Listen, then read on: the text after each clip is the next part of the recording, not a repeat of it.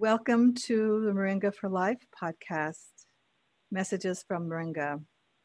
7 years ago, in 2013, I had a call with someone who was looking for Moringa. They wanted it to be from Africa, and they had looked on the internet and across different contacts they had in different African countries to find Moringa. And they found 15 different samples, including ones that were available on the internet. And they had them all tested. And all of them, 100%, came back not fit for human consumption. And that was a startling revelation for me. I wasn't one of the, I have to say, I wasn't one of the companies because they needed a large quantity. And I already had said to them, I cannot produce that amount. But I had this call and they were still looking for sources for Moringa. And I was alerted to the fact that so many Moringa producers were bringing Moringa into the country and marketing it. And it was very low quality and also contaminated. And the consumer did not know that. And because Moringa has been fairly new to most people at that time. And so I realized that I needed to teach a course, create a course and teach a course to educate people about Moringa, to educate growers and anybody interested in learning about Moringa, about what it takes to create a quality, premium, non-contaminated Moringa product. So that really began my very, very fast learning curve into how to do a course.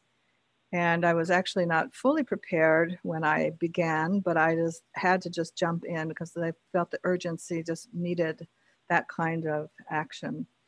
So that first year, I was literally writing the course the night before I was presenting the course the next day.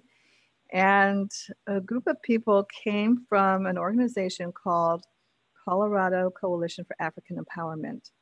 I found out about them from a phone call from the director, Barbara Novick, asking a lot of kind of roundabout questions about Moringa and how it grows and the best way to grow it. And, you know, those kinds of questions, I always want to like really dig deep into, you know, what's behind those questions. And so she told me what her organization was and what they were doing. And it happened to be, she is in Denver. And the following week, I was scheduled to fly to Denver, where my son and his new family was and is. And so I arranged to meet her and to do a little PowerPoint for her organization, which we did. And from that, 4 members of that organization came to the very first course.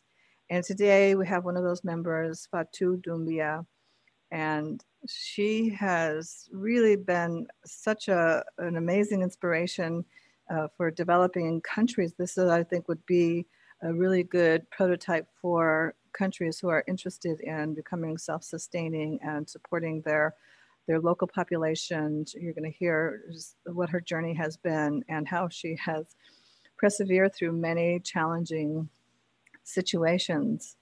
So welcome, Fatou. It's been such a delight. We got a little bit caught up just before this call, and I'm just so pleased that we were able to schedule this. I know you're really busy being on the road, and you took time out to be able to do this podcast for us. I really appreciate your time and especially your huge effort in the work that you do with Moringa and will continue to do. I see you as a really main person in the forefront. Just, you know, staying the course with what you had originally dreamed of doing.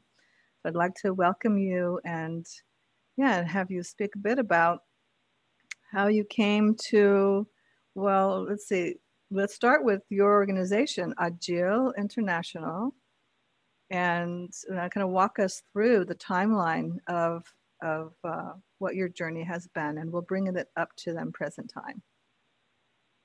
Well, thank you very much, Mariko. It's been a blessing to come across you and the work you do and the knowledge that you've been sharing with everybody, including myself.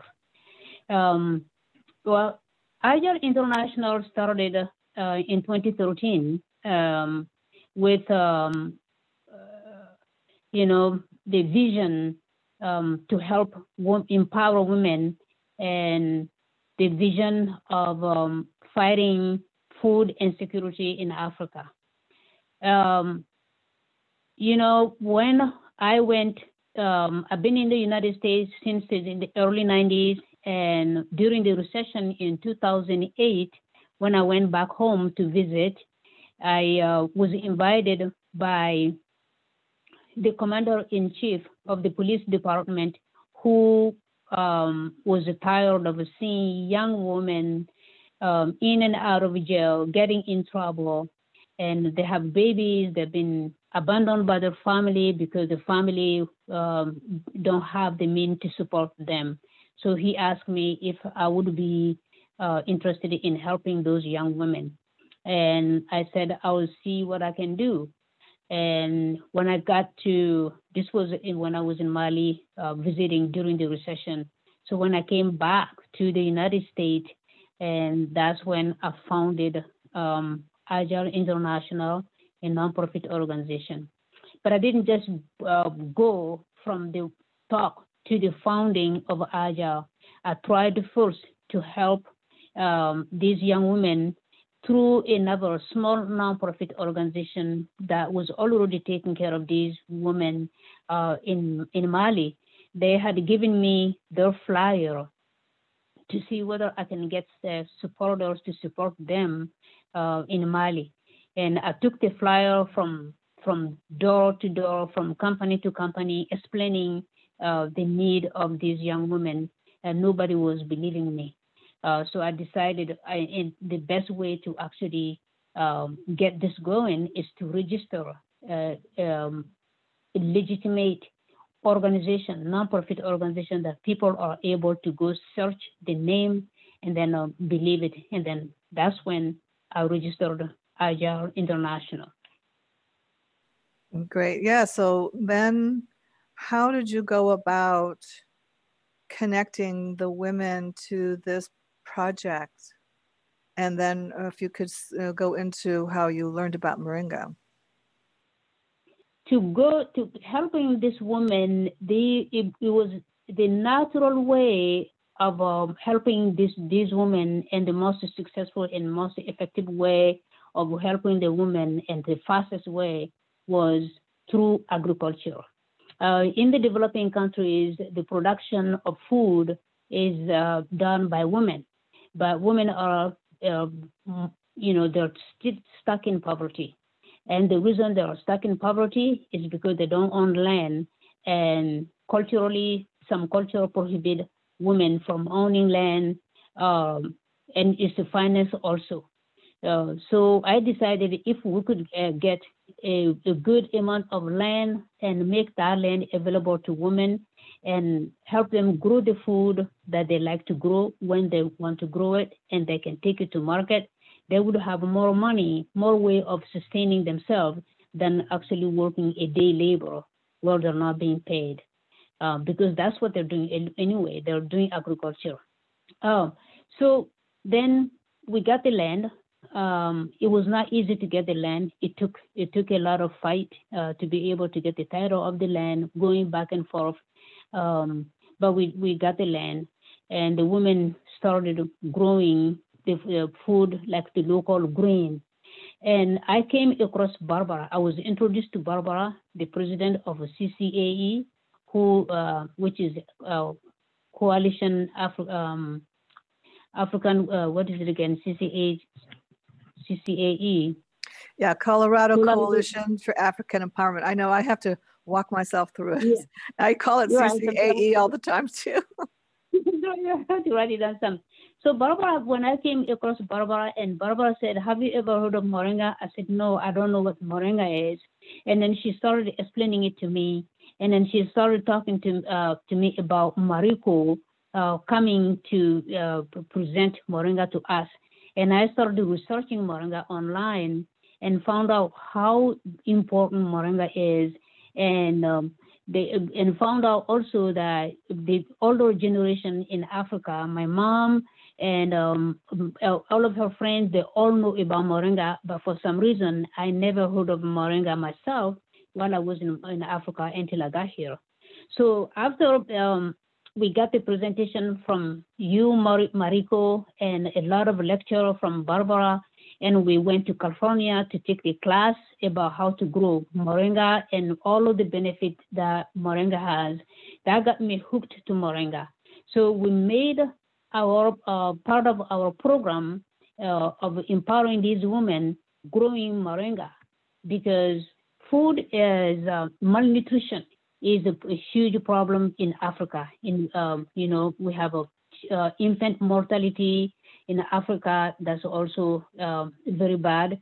If we can get the moringa to be used by younger generation, especially young women, it would help them with their pregnancies. It would help them also with helping a lot of their kids. So we made the moringa part of our program and started planting the moringa trees. From 2013 up to now, we've planted thousands of moringa trees. Some of them were successful, some of them were not successful, but we still have tons of moringa trees in our farm. So a couple of weeks ago, my team on the ground went over to check, to count some of the moringa trees. We still have a minimum of 250 great trees, and we continue to plant moringa trees. Our challenge in growing the moringa tree is water. Access to water is really hard. And that's when we started trying to come up with other ways of raising funds to be able to support the program. And as a nonprofit, a small nonprofit organization, it's very difficult to raise funds. Then we did brainstorming. We decided maybe we could sell jewelry, maybe we could dye clothes, maybe we could do something else, and none of it worked. And I've thought about going back to our traditional way of carrying product, which is we use our African print to make bags out of the African print and to carry things around, our fabrics and those bags. And then so we did a few bags, and a friend of mine bought one of it and took it to Costco, and a woman saw it and followed my friend and said, I have to know where this bag came from. And then they found me. And then she took it to another place again, and she was followed again. So I said, okay, maybe there is a market for this. And we started then making handbags, and those handbags that we've been selling to be able to support the program back home. So now, not only we have the agriculture part of the program going, which we grow the local grain and we plant the moringa trees, but we also have the handbags going to support the program. And they're beautiful. I just received the email from you and ordered the two sizes that you have that have moringa pattern on them. They're called moringa. So anybody is interested, go to agileinternational.com. Oh no, it's actually, we'll have it at the end of this podcast, the link to the Jima Jamba website where they can order that and support your project.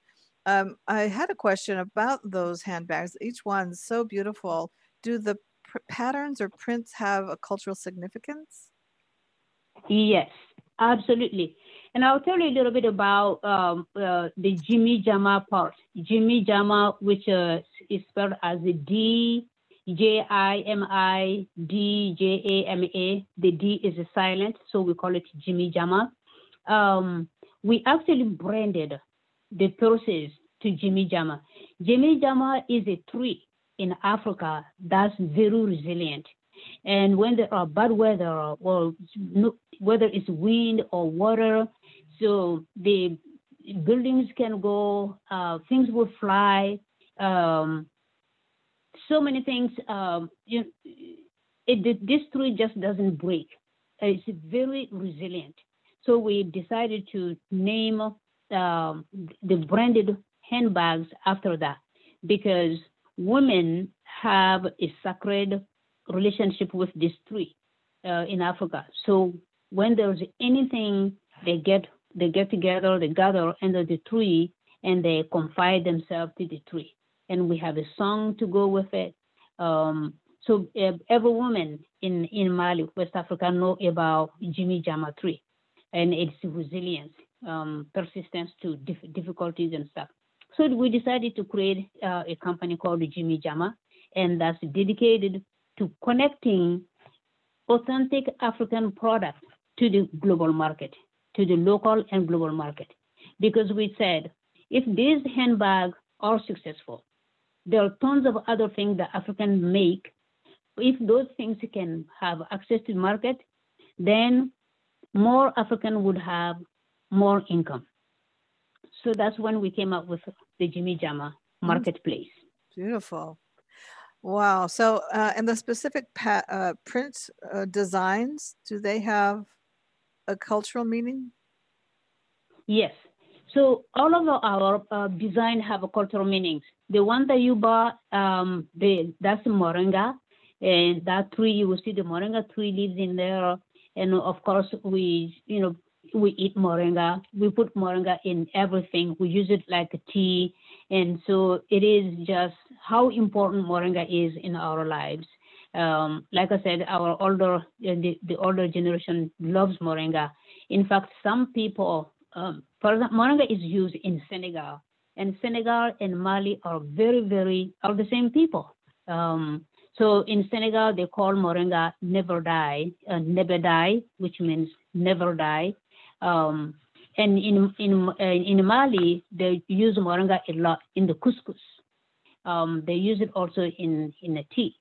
So that's the food, the importance of the food. That's the significance of that pattern. But we have another one called dashiki. So the dashiki, which is really popular in many African countries, but the origin of dashiki is Mali. And dashiki is a mask design that there is a community in Mali that's called the Dogon. And the Dogon population, they wear the dashiki mask to celebrate every 50 years the coming together of Series A and Series B. So, the star Series A and Series B, the people, NASA just found out about, not too long ago, the Sirius and its companion star that was not visible on the naked eye. But the people in Mali knew that hundreds and hundreds of years ago, and they celebrated it. So that one pattern called the dashiki is the significance of that is the celebration of the stars coming together every 50 years. And so there are tons of it, every single one are there. So there are tons of them. So there's another one that's called Debony Native. Debony Native is like a woven, and that is culturally, that's how we welcome people. We make, we weave, the straw, and it is used as like a blanket. It's not a carpet, but it's just something that you put on the ground, and it's beautiful. You sit on it, and you invite people. When people want to eat, that's where they sit and eat, or they just want to sit around and visit. That's where they sit on it. It's used in Africa, especially in West Africa. People have been using it before I was born, and I'm more than 50 years old. And it's being used here every day. So that pattern is very old, and it's very, it's very sacred in a way, very, very loved, and it comes to us naturally. It's just part of our lives. So we have tons of it. All of our design have a significance. Is that written up in the description? what you just described? You're right. So we're still right because the website just got launched. We haven't had a chance to write every single significance of every single of our design. That's going to be a blog post that we'll be writing. Every post would have its own story about why we have this design. It's really beautiful. It's just, I mean, each one, I just looking through all of the different designs, and Moringa was actually the last one on the list. So I looked at all of them, and then I came to Moringa that, oh, of course, that's the one I'm going to buy. But each one, as I looked at the patterns, it just drew me in. And I had the idea that it must have some cultural significance and it must have some deep meaning. And just by looking at it, the pattern and the colors made me feel that way. So it's really good to know. That's why I had to ask, because I just had that feeling it has to have some meaning, because that's not a random pattern. It's certainly not technological pattern. As you see that there's just like deep thought and feeling in each one, very different than the next, right? So I'll look forward to that, because that's really great information, how people can really connect to that and be able to support your project.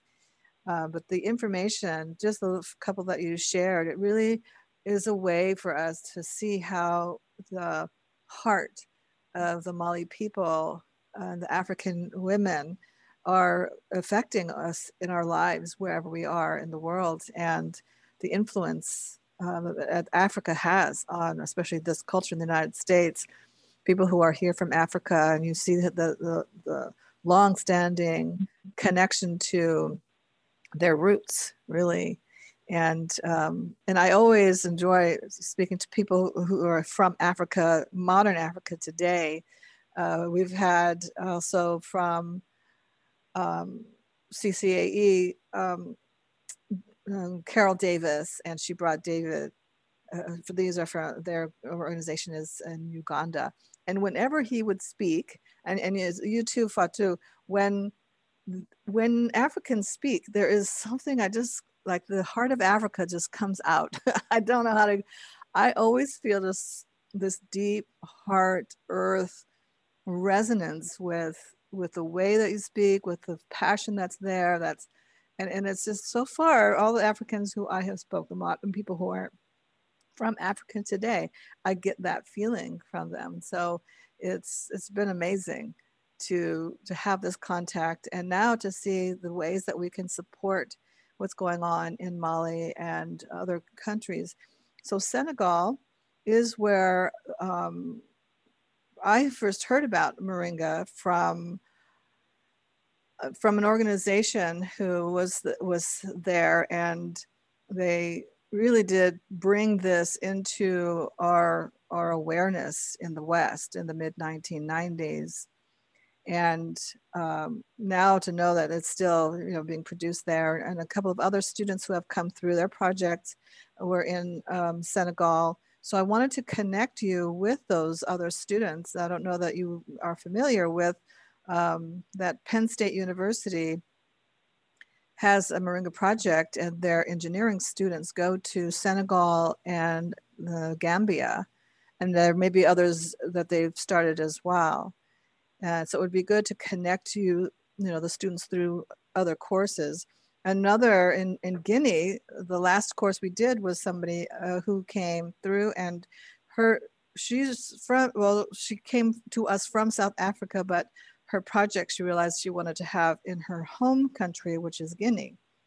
And so I do want to connect the Moringa people who I know who are my students in the countries where they're working, so they can collaborate. That would be, and Miriama is she's so inspirational as well. She was actually recovering from a very deep illness, and she still, made it to our course. And so it's just inspirational when I speak to all my different students and what they're doing. And I haven't spoken to her since she left and went back, because she was connecting quite a few different African countries. There were 38 members in her organization. So I want to make sure to connect you to them as well. And so You talk, know, yeah, so go talk, ahead. talk a little bit about what keeps you on this journey. What, because it's been a lot of years and you've gone through a lot of different things. What motivates you and keeps you going? You know, like you said at the beginning of your forecast, that you got a call from some people who are looking for moringa made in Africa, or was it some product made in Africa? But would the moringa that they found was not of a good quality, and you just got inspired by that phone call, and that you wanted to produce a better quality of moringa, but made in Africa. Is that at the beginning of this talk, isn't that something like that you said? Well, what I was explaining was my motivation was that so much contaminated moringa was coming into the country because producers were really not conscientious about how they were producing it. And the moringa customer in the United States, because it was new to them, they didn't know what quality moringa should taste like or look like or smell. They didn't know. So they were buying this product and taking it, consuming it. And my fear was that somebody would become injured by some contaminated moringa, and that would be how most people would hear about moringa. So it motivated me to create this course so that I could reach producers and growers, manufacturers, importers of the moringa, and just local customers. I mean, many of my own customers have come through the course. And I don't know if you recall, Joy was in your course, and that was the very first course. She was Joy, was one of my students, one of my customers, and she came to that season. She came to all the courses, and the next season she came to all the courses. And when I've had webinars now recently, she comes to the webinars whenever she can. She's a customer. She's never going to grow moringa. She's retired, and she, I think, went back to work now. But so it's to educate people about what moringa should be like. And I was really fortunate to have somebody come through the course. She is now the largest distributor of moringa in the United States. And I'll put you in contact with her as well. And so because she brings in moringa, but it's raised the bar for her. She has the things tested. She looks at the soil. I mean, she's really using those principles that we teach in the course to determine whose product she carries. And so that has made a really big difference in all of these producers who are wanting to come into this market. So it raised the bar. So my intent was achieved by that. And to know that information getting to African countries needs to happen, so that not only is it the way that that moringa would be grown and processed in their own country for the highest amount of uptick of the vitamins and minerals, the benefit for the local people, but to also see in what way they can create economies with it. And another member of CCAE, Roberta Pippett, I've done a podcast with her and her project. And it's really inspiring. I really encourage you to listen to hers and what she has gone through, and where she is now with it is really taking it to a really high level. The challenge we have now, of course, this year is that so much of the export from these countries is prohibited or really delayed, and so it's very difficult to get the product into other markets besides local markets. But sending it between African countries would still be good. There is such a huge market within Africa itself. I always encourage people to feed their own people first before sending it out to the Western or developed countries. That if we have this kind of market mentality that you want to first export, and that's how you make money. Well, I want to change that and say, take care of your people first. And that is exactly what you're doing. Empower your people, get them to be, self-sustaining and healthy. And in that way, they're going to be better equipped and able to better negotiate, things and get market prices for things, and actually, be in the world market as, an equal standing partner. So much of of course, from this country, we've gone to a lot of other countries and we just take all the resources and leave, the environment devastated, and people are still in poverty. We haven't helped, in fact, probably done more damage. So I want us to turn that marketing mentality of, around, and really have people who grow moringa feed their people first, get your people healthy and vibrant with that, and then look to see, your neighbor, what's the next, maybe the next village, like with Roberta, when they couldn't bring their product out.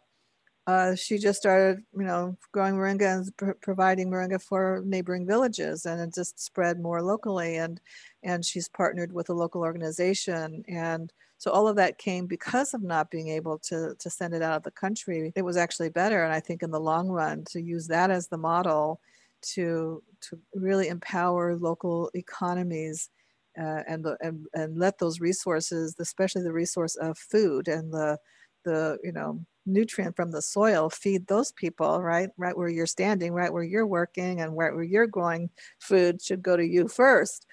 And so I really applaud you in that effort. You're doing exactly that. And at the same time,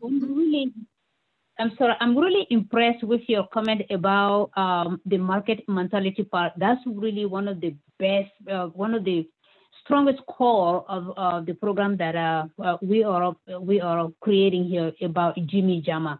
Many people don't know this, so I'm impressed, and I take my hat off for you about that area. A lot of the things, commerce and businesses, trade that take place on the continent of Africa is the export.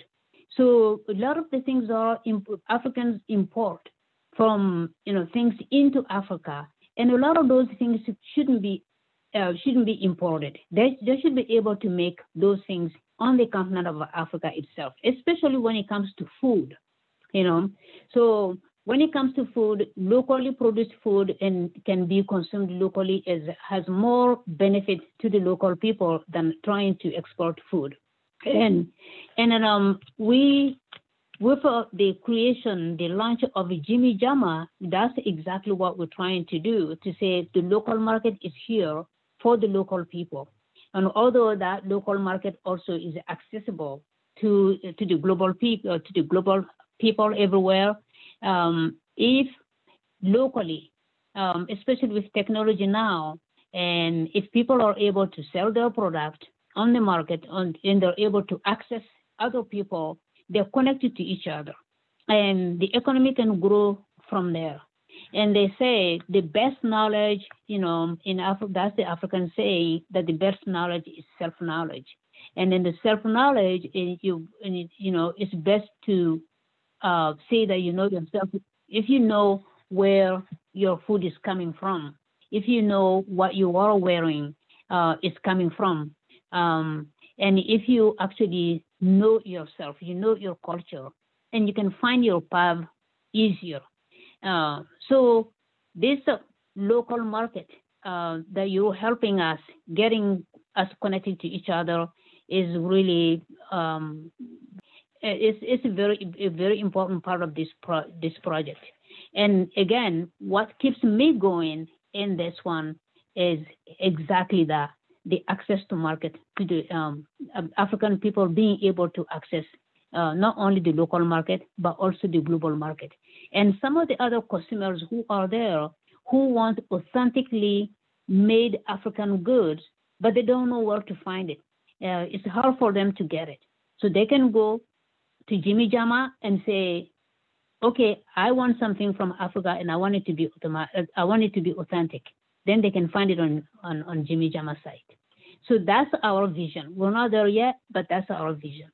I see. So that would be kind of like a air traffic controller for what comes out of Africa, and specific countries could join in and bring their product through Jimmy Jama into global markets. I think it's a brilliant way to really look at how collaboration should function across countries. And I mean, Africa is just such a huge place of natural resources, and I already see so much of it being, taken out of Africa and brought into other countries for the benefit of other people and not the African people. And if that can get turned around in Africa, I can really come into its own standing. All these African countries, and each one a little bit different in their development and access to technology, access also to just natural resources, the infrastructure, to be developed for within their own country. And some of that infrastructure is created and paid for by other countries in order for them to get those resources out of Africa, out of those African countries. And so, yeah, and if the local people are standing up and saying, no, this is for African people, this is for my own village, this is for my own people, my own country first, that will turn the tide and really create that as the normal way of doing business in Africa. And it should not be that, the rich countries come in and take advantage of the poor countries. It just has to change. And it is with projects like yours, and there's many others. And I look at the Moringa students who have come representing different countries in Africa, each one with different challenges, but still united by being similar cultures. And some are similar, some are very different from each other, but they all share that landmass, that connectedness through the land that they live on, the land of all their ancestors before them. So I really look forward to see what part I can play in that as well, and especially connecting my students. But also because of technology, I'm concerned about the trees and why they died, and how I could participate in looking into what are the conditions or what are the things that might have been overlooked or you might not know of to make the moringa that you plant there be able to survive. So let's, Maruka, that may be, go ahead, finish your idea, because that's an interesting point you just brought up. You were about to say something. I have done virtual courses with people who either attempting to come to my course or are not able to come. And we are developing an online course right now as we speak. And that will be available sometime after the first of the year, possibly February. And it will allow more and more people to be able to get this information that is really critical for creating the best premium moringa that they can. And there's things that just in the locations and where your prevailing wind is and what your seasons are, what your elevations and stuff. There's a lot of information that is really practical that I can easily offer, and it could mean a big difference between where you plant and on a piece of land. It's one of the pieces now, because you came through the very first course, we didn't have this part yet, because I've done it as a consultant for people who want to have a moringa project. And so I can send that to you. It's a moringa, it's a worksheet, it's a land worksheet. And then you look at, you plot out all of the parameters of your parcel, your piece of land, with some elevation, where the roads are, what's neighboring to that, or, if there's any contamination of any chemical being used.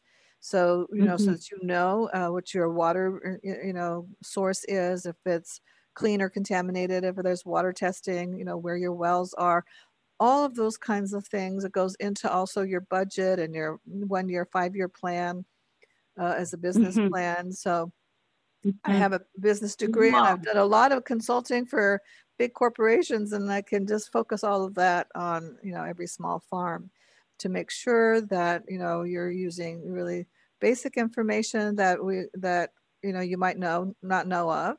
And also really simple business strategies that focuses on how the business model should be really based on keeping things local. And we're seeing it now with, this COVID-19. It is forcing people to really look at what is being produced locally, especially food, because we really saw how vulnerable, in this country we were when we didn't know where food was coming. People panicked, you know, and you know, we got to experience what many countries have, food insecurity, and it was such a shocking experience for so many people, and all they could do is hoard food because they just didn't know, you know, and it's like that's normal for so many countries and across Africa as well. And also we, you know, so many African countries have dealt with pandemics within their country and virus outbreaks of some type, like with Ebola. And so they're more equipped to deal with it than us, who have, you know, people just don't know what to do. They don't know how to think and behave. They don't know how to share. They, you know, it's like the world ends tomorrow because they can't get their regular, you know, whatever.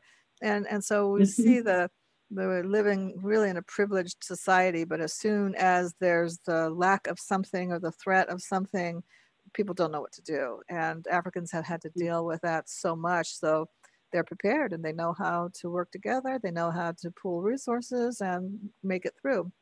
So we have that as a very good guide for us. Right. Yeah, look, and you look to see that through this, the statistics alone show that African countries are having a much easier time dealing with this than other countries because they've just been used to it. Yeah. Right, and then the plant, you know, the plant that the African eat, like I said, with our way of life, this is where the win-win comes from. This is where the collaboration is important, and it's, you know, some things that the Western countries are not equipped to do, that they can learn from the African countries, especially the people. One of the good things about the villages is they actually grow what they eat. You know, they grow what they eat.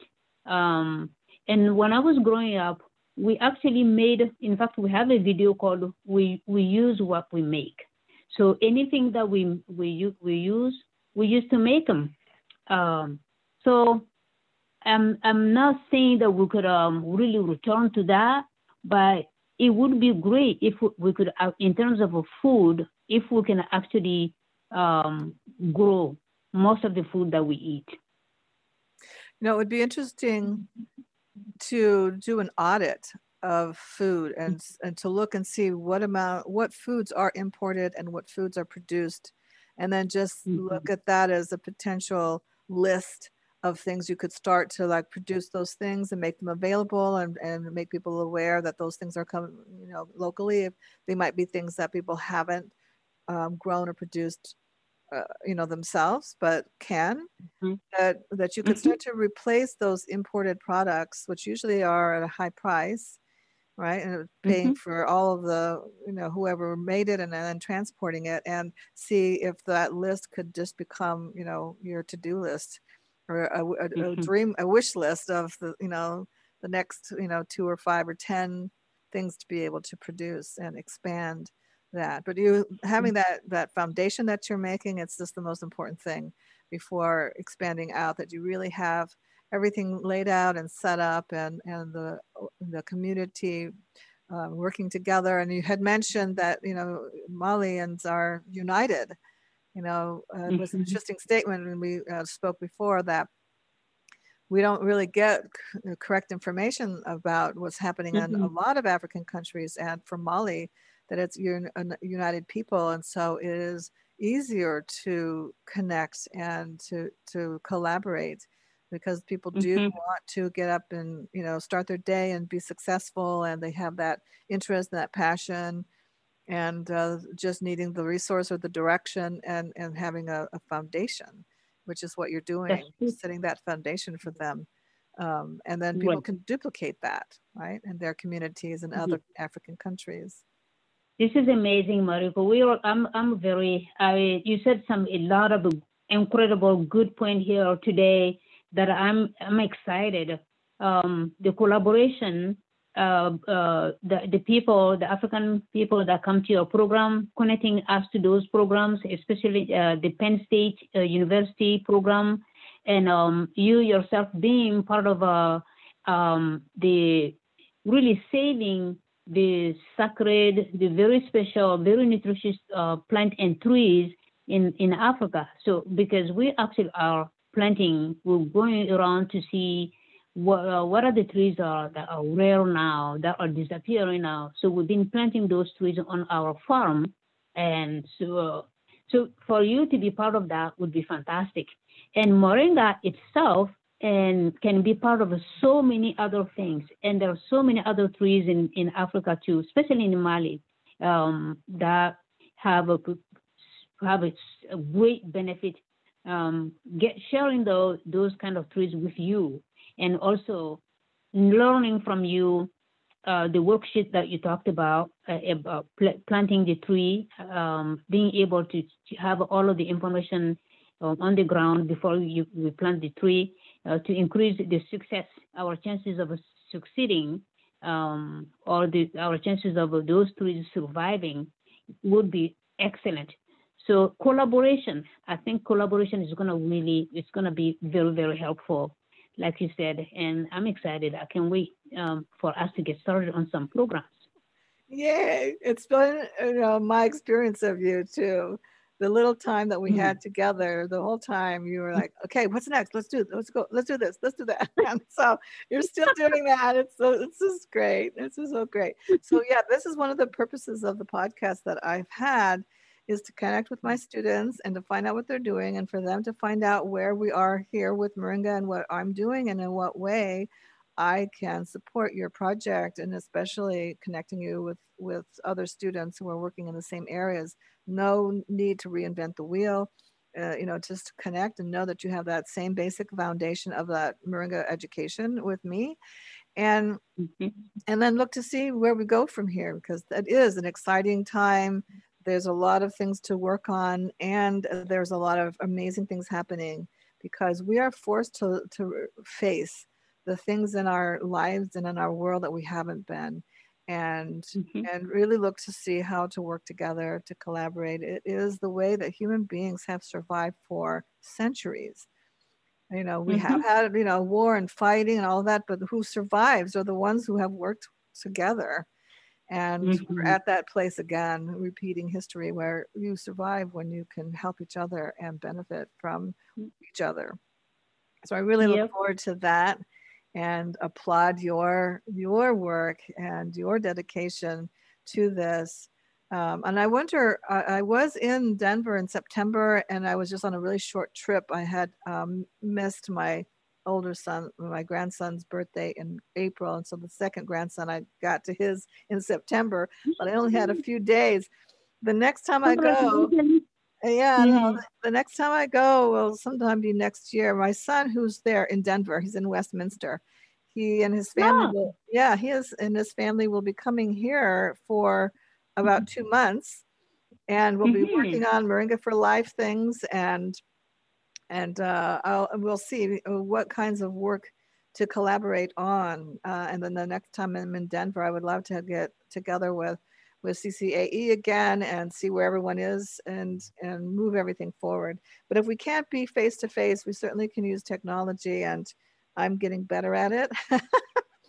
Oh, this is awesome.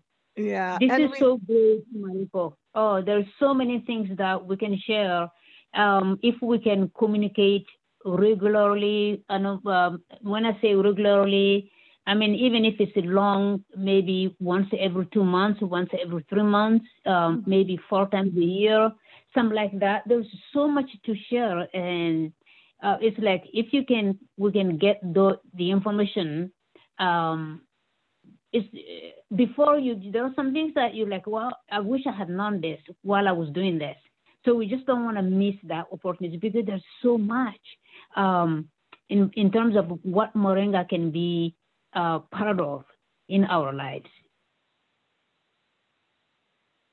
That's a really good point. And I think that should be something that I set up, and I will mention that to my son and my daughter who are organizing. Like, everything Moringa is a file that I have, that all the ideas and things that I want to accomplish in my life, I put it there, and they take it and they organize it, and so this will be another one. I'm going to put that there, because I do feel that it's really important to stay connected. And I have so many people coming through me who know me over the last 22 years of working on this. Mm-hmm. And the role that I need to play in this is to connect people and to have a format and a location or a time that we can regularly connect and send people to, like every 3 months, or like what you said, we can come up with what that is and make that be a regular thing and let that grow by itself. And Mm-hmm. that way we can help each other across, the continents. Mm-hmm. And like you said, I wish I knew that when I was doing that, right? It's always been Mm-hmm. my motivation is trying, like, even that first course, I started before I was ready, because I just had to get this information out and get it Mm-hmm. to people. And this year is the first year since then that we haven't done an in-person course.